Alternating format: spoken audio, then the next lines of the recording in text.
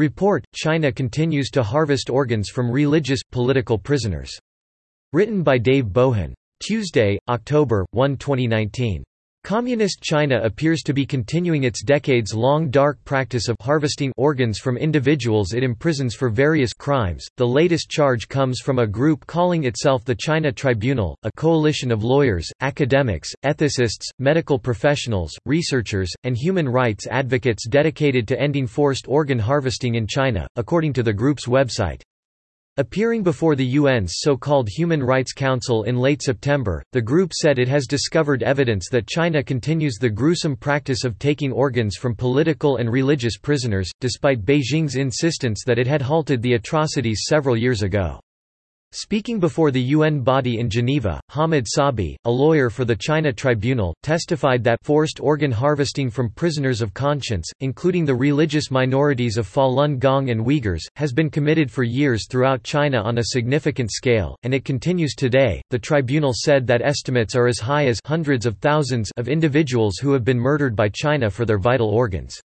The unconscionable practice amounts to a multi-million-dollar industry for China, which reportedly sells the organs in the lucrative transplant market. Victim for victim and death for death, cutting out the hearts and other organs from living, blameless, harmless, peaceable people constitutes one of the worst mass atrocities of this century, said Sabi. While Red China has admitted that it once harvested the organs of death row prisoners for the purpose of transplants, it insists that it halted the practice in 2015, something the China Tribunal counters as untrue.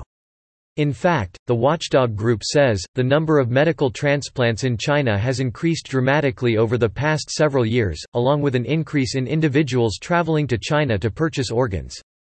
According to the tribunal, such an increase suggests a larger supply of organs than could be sourced from executed criminals alone.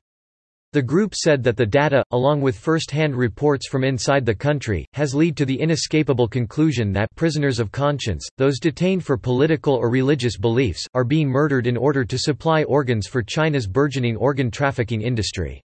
In its 2019 report, the China Tribunal charged that thousands of innocents have been killed to order having the physical integrity of their beings, their bodies, cut open while still alive for their kidneys, livers, hearts, lungs, cornea and skin to be removed and turned into commodities for sale. Among those most often detained and used for such purposes, charged the tribunal, are Uyghur Muslims, those practicing Falun Gong, and Christians who have been rounded up from illegal underground churches in China.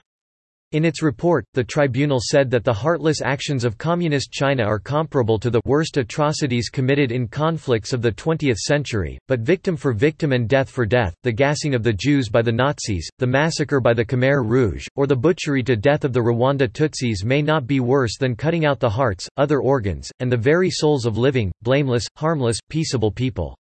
Subscribe to The New American and listen to more by clicking podcast on the top right corner of our homepage. Also, please consider donating to help us push out more content for you, our listeners.